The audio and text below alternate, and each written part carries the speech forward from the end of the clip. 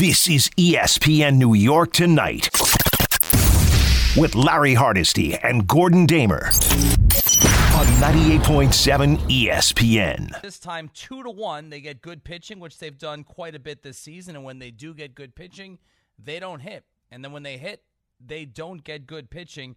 And it adds up to their 43rd loss of the season, as you heard in the update. They're now on the season 35-43, 8 games below 500.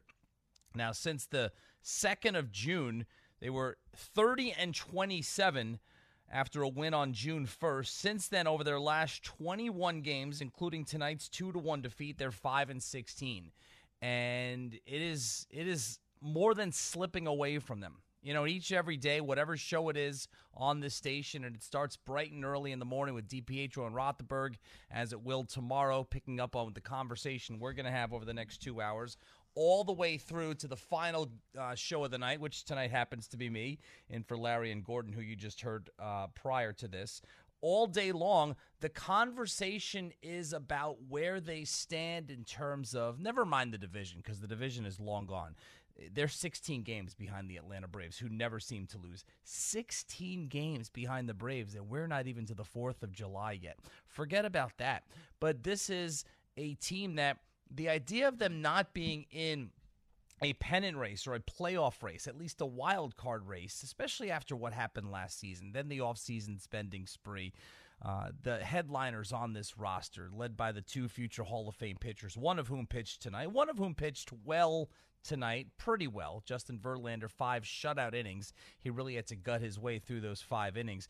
But the thought of this team not being involved in a playoff push of any kind, whether it be wild card, whether it be division, whether it ultimately be the pennant, I still think that Mets fans have really been slapped in the face here over the last 3 weeks, and they still haven't completely come to grips that the playoffs are such a remote the playoffs, okay? We're not talking about the National League East. Right now, if you look at this team, the playoffs are such a remote possibility. I still think it's very difficult for followers of this team to come to grips with that. I mean, you think about what happened yesterday in Philadelphia, that absolute meltdown of a loss where they had a chance to gain some momentum, win a series, come back home against a winnable opponent, one of the teams they're trying to chase for this wild card race in the National League, and they lose that game. And to come back tonight and muster 3 hits against a guy who had only hadn't gone more than 6 innings, Colin Ray, at all this season. That's the response. And the Mets have their guys. You know, we'll talk mostly Mets here at the beginning of the show. We'll obviously touch on the Yankees too, but just to give a quick comparison between the Mets and the Yankees, you know, with the Yankees, you could at least point to who's missing. And obviously the biggest answer is Aaron Judge is missing, but they have other guys that are missing from their lineup and from their pitching rotation and their bullpen as well. The Mets, for the most part, this is the Mets. And I just remember going back to opening day, and I've said this before on this station, and every single time I'm hosting a show here, it rings more and more true. I just remember opening day watching the entire roster get called out up the first base line, as they do on opening day, as is tradition in Major League Baseball, and thinking, as I hear name after name after name called off, this isn't that good of a team. I'm thinking maybe I'm missing something here. Obviously, the absence of Edwin Diaz has been huge. Justin Verlander didn't start the season on the active roster, so that was kind of in the back of my mind. I was thinking, all right, maybe I'm missing something here. Maybe once we see them, play a string of games, it'll be similar to last year. And at no point has it been. Even at the beginning of the season when they were, a few games above 500, but they were struggling to just keep their heads above water. And then the roof fell in, or the ceiling fell in, or the floor fell in. It's all falling in, starting the beginning of this month, June 2nd. 5-16. 5-16, that's Oakland A's baseball right there. That's Oakland Athletics baseball. That's not a playoff team. That's not a division contender.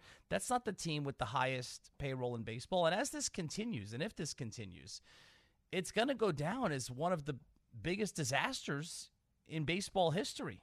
We all joke about the 92 Mets and the headlines, the worst team money can buy. This is going to blow that out of the water if this continues. I mean, you seriously have spent more money on your roster than every single team in baseball, and then you lap them in terms of how much money you spent. And you look at the standings right now, there are 3 teams in the National League that are worse. Never mind the wild card of the division. Don't look up from where the Mets are. Look down from where the Mets are in the standings right now. There are 3 National League teams that are worse. One of them is the Cardinals, a team that, in terms of their franchise, is having an historically inept season. Also a team that came into Citi Field last weekend and took 2 out of 3. You have the Nationals, who are in complete rebuilding breakdown mode. And you have the Colorado Rockies, and you could say the same thing about them. Those are the only 3 teams in the entire National League that are worse than the Mets. 7 teams in all of Major League Baseball are worse than the Mets. This was a team that last year, early to mid-August, when they were really rolling and just sprinting towards a division championship and what everyone hoped would be a lengthy playoff run, led by the right arms of Jacob deGrom and Max Scherzer. This is a team that last year was arguably the best team in baseball. You know, I just remember last season talking about who were the best teams in baseball around, you know, the 6 weeks from the end of the season. And it was the Dodgers. It was the Mets. It was the Braves. They were starting to come on. It was the Yankees. It was the Astros. That was it. Those were really the 5 teams that were at the top of the sport, that had separated themselves from everyone else in the sport. And what has happened from then to now is just unfathomable where this team is right now. I mean, at what point do you sound the alarm bells? And what do the alarm bells sound like? And I know everybody's going to point to Buck. You know, Buck Showalter was the toast of the town last year. I'm as big a Buck Showalter fan as you'll find. And I'll say this right now. There is absolutely no way you get rid of Buck Showalter, you bring someone else in, and your franchise is better over the long haul. All right, so call me up, 1-800-919-3776. Call me a Buck apologist. Tell me I don't know what the hell I'm talking about. This is not the manager's fault. He just got here last year and turned around the entire culture of your franchise. All right, now, again, I'll do a quick sidebar in comparison to the other team in New York that is struggling, but its struggles certainly pale in comparison to what's going on in Queens. But Aaron Boone's been here for 6 years, right? Aaron Boone's been here for 6 years, and he's managed a team with a high payroll every single year, one that has high expectations every single year, and it hasn't happened. All right, that's 6 years. This is his 6th year as the Yankees manager.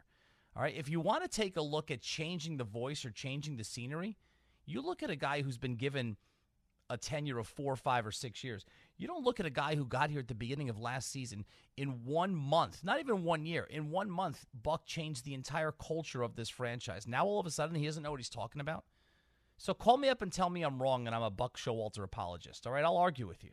All right, and I'll be happy to do so. Because if you get rid of Buck Showalter tonight or tomorrow, whenever it is, it's not going to make this team better. Maybe, all right, maybe they get the little, jolt over the next week. The next 2 weeks, they start playing better. They go on an 8-3 run. But over the long term, you take that guy away from this team with his wealth of knowledge and his experience, it's not going to be better over the long term. So that's not the answer. What is the answer?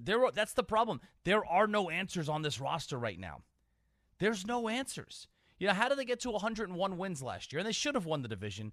They imploded the last, they took their foot off the gas. They lost concentration the last month of the season, and it really did cost them because it allowed Atlanta to go into that last series knowing that they had a chance to win the division. And that's exactly what happened. And the Mets threw it away the last weekend of the season, but they still won 101 games. They were still a team that heading into the playoffs, you considered one of the 5 best in baseball. So what happened between then and now? Well, what happened is nobody's playing well. Who's playing well on this team? Nimmo's been fine. He gets on base a lot. He's got the .369 on base percentage. But Marte last year compared to this year, huge drop in production. Francisco Lindor was great last year, had the best season a Mets shortstop has ever had. He's batting .223. Yes, the power numbers are still there. He's scoring runs, but he's batting .223 with a 747 OPS. That's average. That's average. Now, he's getting paid. He's not an average player. He's not getting paid like an average player. He shouldn't be producing like an average player. All right? Alonso's Alonso. He was hurt. That was unfortunate. He still carries the team, many, many nights. Jeff McNeil won the batting title last year. Jeff McNeil had the highest batting average in Major League Baseball, not the National League. He's almost 100 points off that pace right now, hitting .257. He's lost right now. What is he, 0 for his last 16? 0 for his last 17? Eduardo Escobar, you've already gotten rid of him. Mark Hanna hasn't done enough to warrant a spot in the lineup every single day. So the guys just aren't producing. I mean, the lineup and the ninth inning of this game tonight, this was a 2-1 game. This game was there to be won. Verlander was in and out of trouble all night, and he gave you a really strong, tough, veteran effort, right? Pitchers do not have it every single night. That is just the nature of this sport. And what separates the good ones from the great ones, or the mediocre ones from the good ones, is what you do to get through a game on a night you don't have it. And Verlander was in trouble in the first inning. He had the bases loaded with one out. He got a weak tapper back to the mound. He flipped it home. They almost turned it into a double play, but he got out of that. A couple of other times, they had 2 runners on, and he had to work out of that, whether it was first and second, whether it was second and third. He was in trouble all night. He threw 100 pitches over 5 innings. They had to take him out, but what did he do? He left with the lead. But it was only a 1-0 lead, and the Mets got that lead because of a defensive miscue by the Brewers. That's the only reason they were able to get that run. And when you don't score runs, when you score 1 run and you muster 3 base hits, it leaves your team with no margin for error. And they went to Drew Smith, which I thought was the good call. This was his first game back since the suspension, when he was ejected for the sticky substances on his hands on June 13th in the game against the Yankees. He's rested. The bullpen has not been good anyway. It's been a hot topic of conversation how it was handled the day before in Philadelphia. But you bring in Drew Smith, and he gives up a 2-run home run, a bomb 2-run home run to the number 9 hitter in the lineup, who was batting less than 200, Joey Wiemer. It was a bomb. It almost hit the apple, and that's it. 1-0 becomes 2-1. The Mets get 3 hits the entire game, and that's it. And the way they went down in the 9th inning, you thought, okay, if you're going to be down by a run going into the bottom of the 9th inning, who do you want up? 3, 4, and 5. And that's who you had. You had Lindor, you had Alonso, and you had Vogelbach, your number 5 hitter. And yeah, they have a great closer in Devin Williams. He threw 6 pitches. He needed 6 pitches to breeze through the heart of the Mets order, as Lindor grounds out to second, Alonso grounds out to short, and Vogelbach fouls out to the catcher. And the Mets once again go down without a fight, and they lose the first of this 4-game series to Milwaukee to drop their record to 35-43. So where do they stand right now?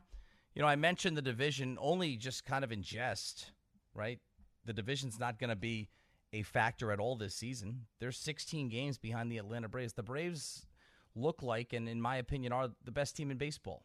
If you want to say Tampa Bay, maybe. I think Tampa Bay's record is a product of a very easy schedule at the beginning of the season.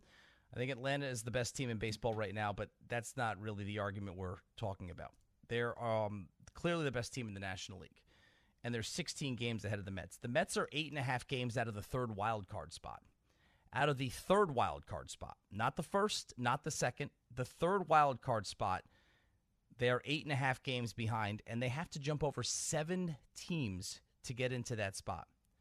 This is a team that it looks very, very unlikely. They're not only going to, it looks unlikely that they're going to make the playoffs. It looks unlikely that they're going to contend for a playoff spot this year. And this could get ugly, because what does that mean in August and September at Citi Field? That means you're going to have a team with a $350 million payroll playing meaningless games in the summer months here in New York City. And that is an absolute disaster compared to what the expectations for this team was. So what are the answers? I don't see any. Please call me and tell me what the answers are. The answers, and I hate to make this simplistic, the answers are the guys that you're paying all those millions of dollars to have to play better. Even Pete Alonso.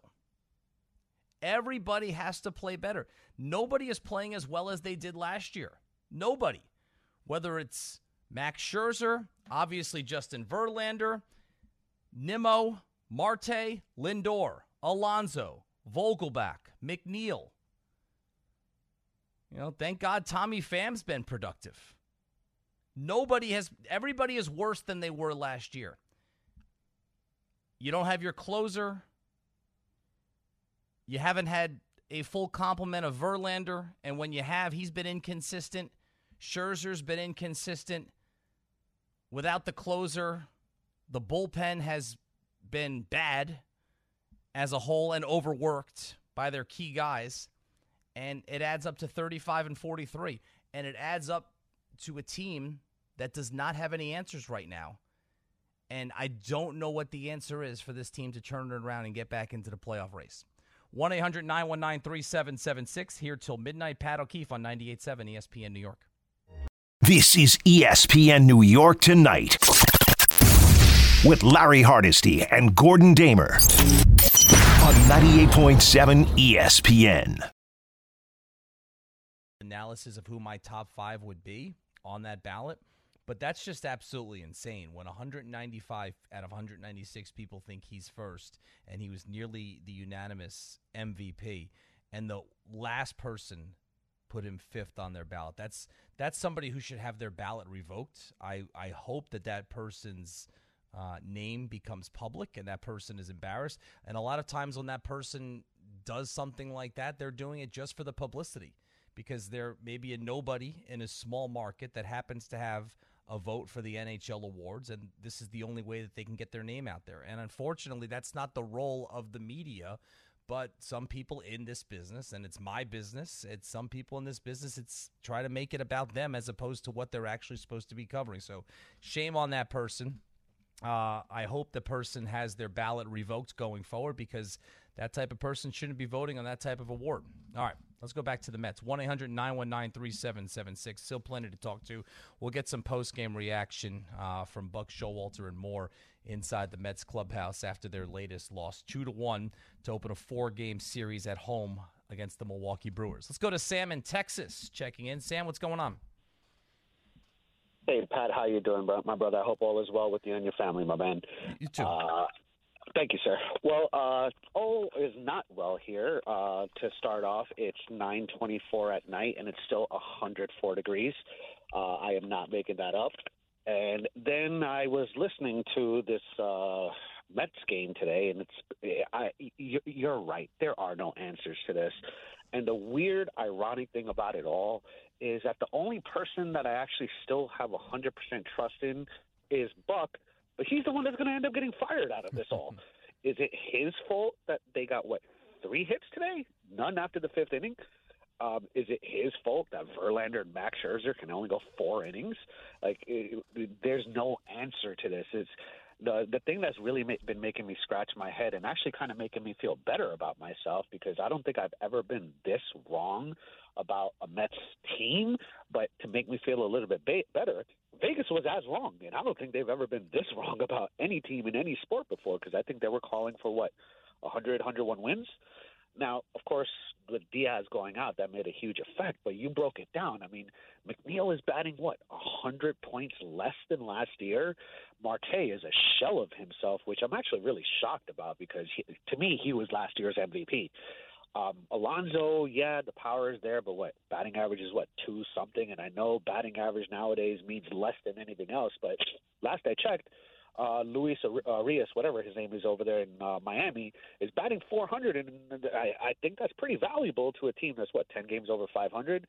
So, Pat, there are no answers, man. There really isn't, and the unfortunate answer that they're going to come across is firing the one guy that shouldn't be fired. I really don't have anything else to say, my brother. Thank you for the time. Excuse me, I'm going to go jump off of a skyscraper now. I hope you have a wonderful rest of your day, my man. In the air condition down there in Texas, Sam. Thanks for the call. And I do. He laid it out pretty well. And that's just that's the nature of sports, and any sport, whether it's the NBA or the NFL. You can't replace 25 guys on the roster. They're the ones who are underperforming. But bucks on the second year of a 3-year contract. He's the one that's going to pay with his job, and it has happened, throughout history in Major League Baseball and in all sports. I would add, I don't know that Buck's the only one on the roster I have confidence in. I do have confidence in Pete Alonso. Look, I'm willing. Alonso's power numbers are so good. And look, the average has taken a dip since he's come back. He was supposed to be out for 3 to 4 weeks. He was out for, a week and a half? He rushed himself back. He's been in the lineup. He's struggled since then. But I'm giving Alonso a pass for his numbers since coming off the injury list because they need him. But I'm not worried about Alonso's batting average either way because his numbers in the power departments are just so prolific that it masks any deficiencies in his batting average. But, everybody else, Lindor, the power numbers are good, but enough with 223. I mean, Lindor was supposed to be like the face of the sport, and they traded for him, and right before Cohen's first opening day, they signed him to that ridiculous contract that was ridiculous in the moment, and now you're only 3 years in, and what do you got, 9 years left on that contract, and it's just looking worse. I mean, I could have seen that coming a million miles away. Marte, when he got hurt at the end of last year, that's when the Mets season started to take a downward turn. And I felt that if the Mets were in a big spot in the postseason, if they got to that, the guy on that team last year that gave me the most confidence last year to come through was Marte. But unfortunately, when he got hurt at the end of the season, he was never the same player again after that.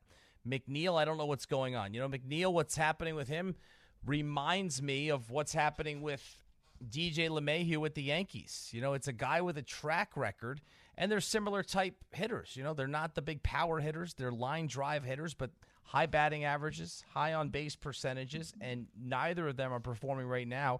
LeMahieu, to me, is a little more understandable because I think LeMahieu's just on the backside of his career, and I don't know that he's going to recover. Jeff McNeil won the batting title last year. He had the highest batting average in Major League Baseball. Our last caller mentioned Luis Arraez. That was McNeil last year. I mean, he wasn't batting 400, but nobody hit as high as he did. That's just the lineup. And the lineup's inept. And again, when the lineup scores runs like they did yesterday, then the pitching can't hold it. And usually it's the bullpen giving that up. And that is the Edwin Diaz effect. And that is, I think we all knew how catastrophic an injury that was when it happened in the World Baseball Classic. I think it's even worse. It's worse than I could have imagined because I didn't realize the significance. I mean, it's the definition of a trickle-down effect, right? Imagine if David Robertson, pitching as well as he has pitched this year, imagine if he's your eighth-inning guy. If he's just your setup guy as opposed to your closer who you have to rely on for everything. And then Adam Ottavino, who pitches well when he is rested, and when he has to go on back-to-back days, he doesn't pitch well. Well, he has to go on back-to-back days because despite his struggles, he's your second option in that bullpen. Well, if he were your third option behind Diaz and David Robertson, you wouldn't have to go to Ottavino as much as you have had to, and so on and so on. I mean, the Mets today had a 1-0 lead. They had to pull Verlander after the fifth inning. And it's basically like, hold on for dear life. You're asking this bullpen to protect a 1-run lead for 4 innings of the game. That wasn't going to happen. At least Drew Smith took the drama out of it by giving up the 2-run home run right away to Joey Weimer in that 6th inning. So we didn't have to wait for 4 innings to find out when the other shoe was going to drop. It was quick and painless. And you knew at that point, I shouldn't say you knew, but you had a pretty strong suspicion that the Mets weren't going to muster any offense going forward, and they didn't. So that's the lineup. There's no answers there. And then your 2 highest paid players. And I hate bringing this back to money all the time, but money makes this story more than just a disappointing team. The amount of money that they spend on this team raises it to a catastrophic level because they pay more than everybody and then some, and they are worse than almost everybody. That's very, very hard to accomplish those 2 things. And the 2 guys who you are paying a combined $87 million to Max Scherzer and Justin Verlander. Again, like I said with Lindor, the amount of money you're paying Lindor, like, has Lindor been fine? I think overall you would say that Francisco Lindor has been fine. But he's not being paid to be fine. He's being paid to be exceptional. And he has not been that at all. He was pretty close to exceptional last year. He hasn't approached exceptional this year. He's fine. Power numbers are good. When he gets on base, he scores. Home runs, RBIs, runs. Okay, those are good. But he doesn't get on base enough, and the batting average is bad. So that adds up, in my mind, to fine. And you could say the same thing about Scherzer and Verlander, but they need to be dominant. I mean, you're paying each of them more for one season than any man has ever been paid for one season to play Major League Baseball. And you're doing it for two different guys. And, yeah, Scherzer's last two starts have been better. They've been good. 14 innings pitched, 3 earned runs since that debacle in the Subway Series opener against the Yankees on June 13th, the same night that Drew Smith was ejected and then suspended. His last two starts since then have been excellent. He's got a 3.95 ERA. He's got 76 strikeouts and 71 innings pitched. That's fine. That's not dominant, though. Those aren't numbers that you would expect from somebody who is being paid more than anybody in baseball history. And Verlander's been worse than Scherzer. And with Verlander, and he was good tonight. I thought, he was tough tonight. And this is a team that hasn't exhibited a lot of toughness this season. You saw that from Verlander, but you also saw his limitations. 100 pitches in 5 innings without giving up a run, that means you have trouble putting guys away. And he had trouble putting guys away. Now, when he had to get the out, he did. And he gave the Mets a chance to win.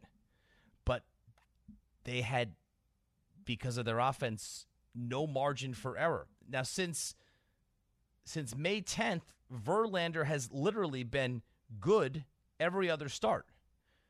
May 10th, he gave up a run. Next start, 6 runs. Next start, 1 run. Next start, 6 runs. Next start, 1 run. Next start, 4 earned runs. Next start, 1 run. Next start, 4 runs.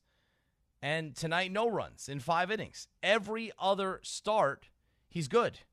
Every other start, he's bad. And that adds up to a 4.11 ERA. And now 49 strikeouts and 57 innings pitched.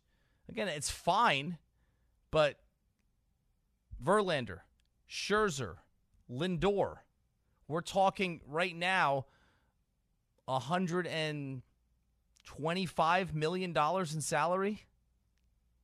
More than the Orioles. Almost twice as much as the Orioles. Those 3 players. More than the Tampa Bay Rays. Those 3 players being paid in the neighborhood of $125 million have been fine. And that's the top of your roster.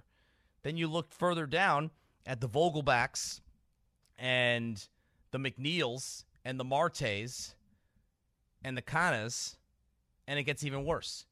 And that adds up to 35 and 43 and going I don't know where. I really don't.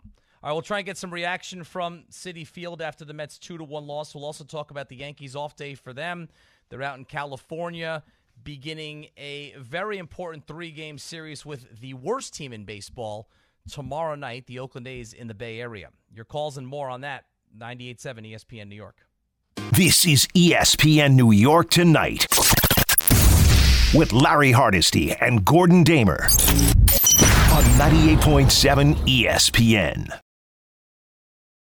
Out west, and they begin a 3-game series tomorrow in Oakland.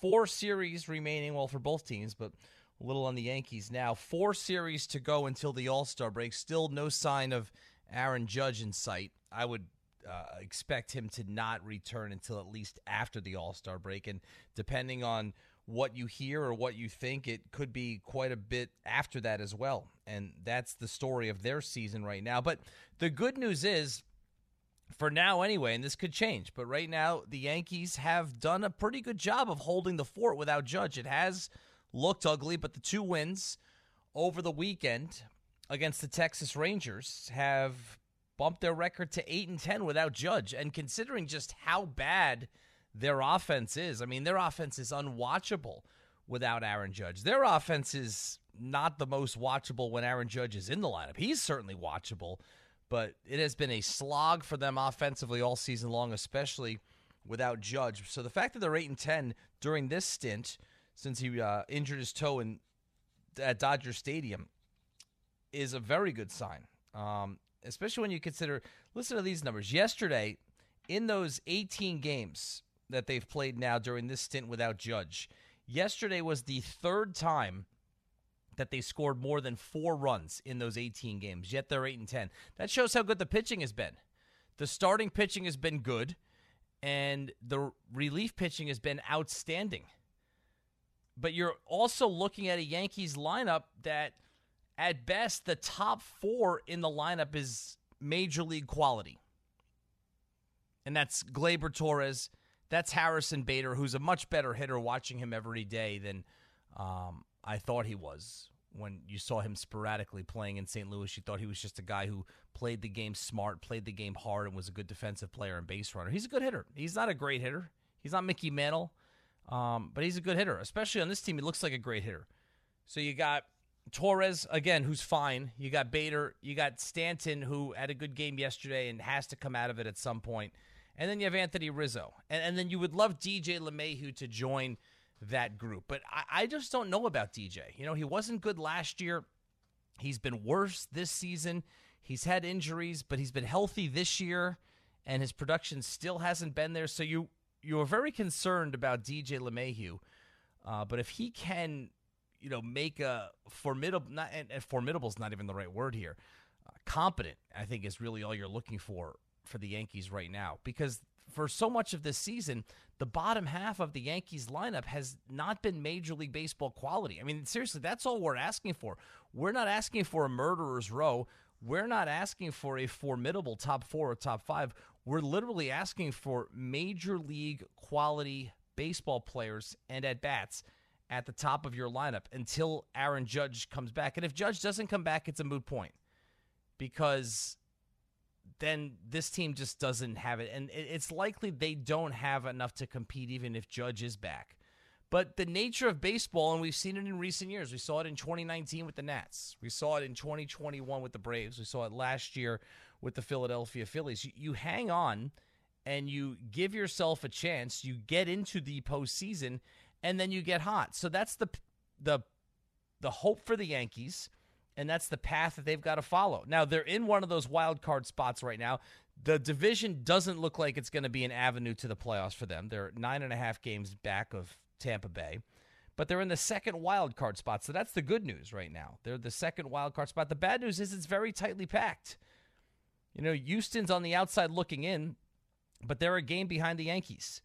The Angels are a game and a half. The Red Sox are 3.5. The Mariners are 5 games behind. So this isn't like where the Mets are, where they're buried already. These teams are not buried. So the Yankees have to continue to try to hold the fort until Judge returns. Now, the good news for the Yankees, again, if you're doing a direct comparison between where the Yankees are compared to where the Mets are, with the Mets, as I continue to say, I don't know where the answers are. There don't appear to be any answers other than those who are currently playing need to play better and need to play a lot better. For the Yankees, obviously you're missing Judge. You're missing Carlos Rodon, who's getting closer. You're missing Nestor Cortez. You're missing an important arm in your bullpen, Jonathan Loaizaga, even though the bullpen's been very good. So there are answers out there for the Yankees. But the biggest thing that they have to do, and they've done a pretty good job of this already this season, which has helped give them a little bit of a cushion. They're 43-35. They're 8 games above 500. And a big reason for that cushion that they're enjoying right now is they've beaten the teams they should beat. And now they have a few of those teams coming up between now and the All-Star break. You have 3 games in Oakland this week. The A's are 20-60. Then you go to St. Louis for 3 games, another last-place team. The Cardinals are 32-45. And then you come home a 4-game series against the Orioles, who are extremely tough at 47-29. And then 3 games against the Cubs, another sub-500 team, at 37-39. So you've got 13 games. Can you go 8-5 between now and the All-Star break? I mean, you should go at least 8-5 if 3 of your games are against the A's. You go 8-5 between now and the All-Star break. you can get to 51-40. And you can get 11 games above 500 at the Midsummer Classic and give yourself a chance for if and when Aaron Judge returns. That's why these 3 games in Oakland are crucial. You got to win all 3 of these games. And the Yankees swept the A's when they were in the Bronx earlier this season. They swept the Reds in Cincinnati. Now, the Reds just went on that long winning streak, but earlier this season, they were a terrible team. Yankees took care of them. At the beginning of the season, the Giants had to find their way. The Yankees took care of them the first weekend of the season. So they've done a good job beating the teams they should beat. And now 3 of their next 4 series are against such teams in Oakland, in St. Louis, and the Cubs. So the Yankees have a chance to put themselves in position where if enough of the right guys come back, obviously Judge, Rodon, Cortez, and if you're in the position that they're in now, in a playoff spot, they will be active at the trade deadline to try to fortify your roster. So despite everything, and if you heard the station earlier today, Don LaGreca had a fantastic rant on a Yankees fan who was complaining about the Yankees not bunting while the Mets are setting themselves on fire across town, just to put it into a little bit of perspective. But it is true. I mean, if you the Yankees just they have such a negative feel around them right now. The Josh Donaldson thing is taking on a life of its own. The offense as a whole is not good. But if you just look at where they are right now, 43-35 in a playoff spot right now, 8-10 in the last 18 games with Judge not available to them. All things considered, it could be a lot worse. But they don't have a ton of margin for error either. Because, like I said, the standings behind them, those teams that are jostling for those wild card spots, like the Blue Jays and the Red Sox and the Mariners and the Angels, they are right behind them. So the Yankees have to continue to string together some wins until they can get their lineup and their rotation fortified. We'll get some reaction from Citi Field. We'll talk about the NBA offseason. We'll talk about the Knicks and your calls at 1-800-919-3776 on 98.7 ESPN New York.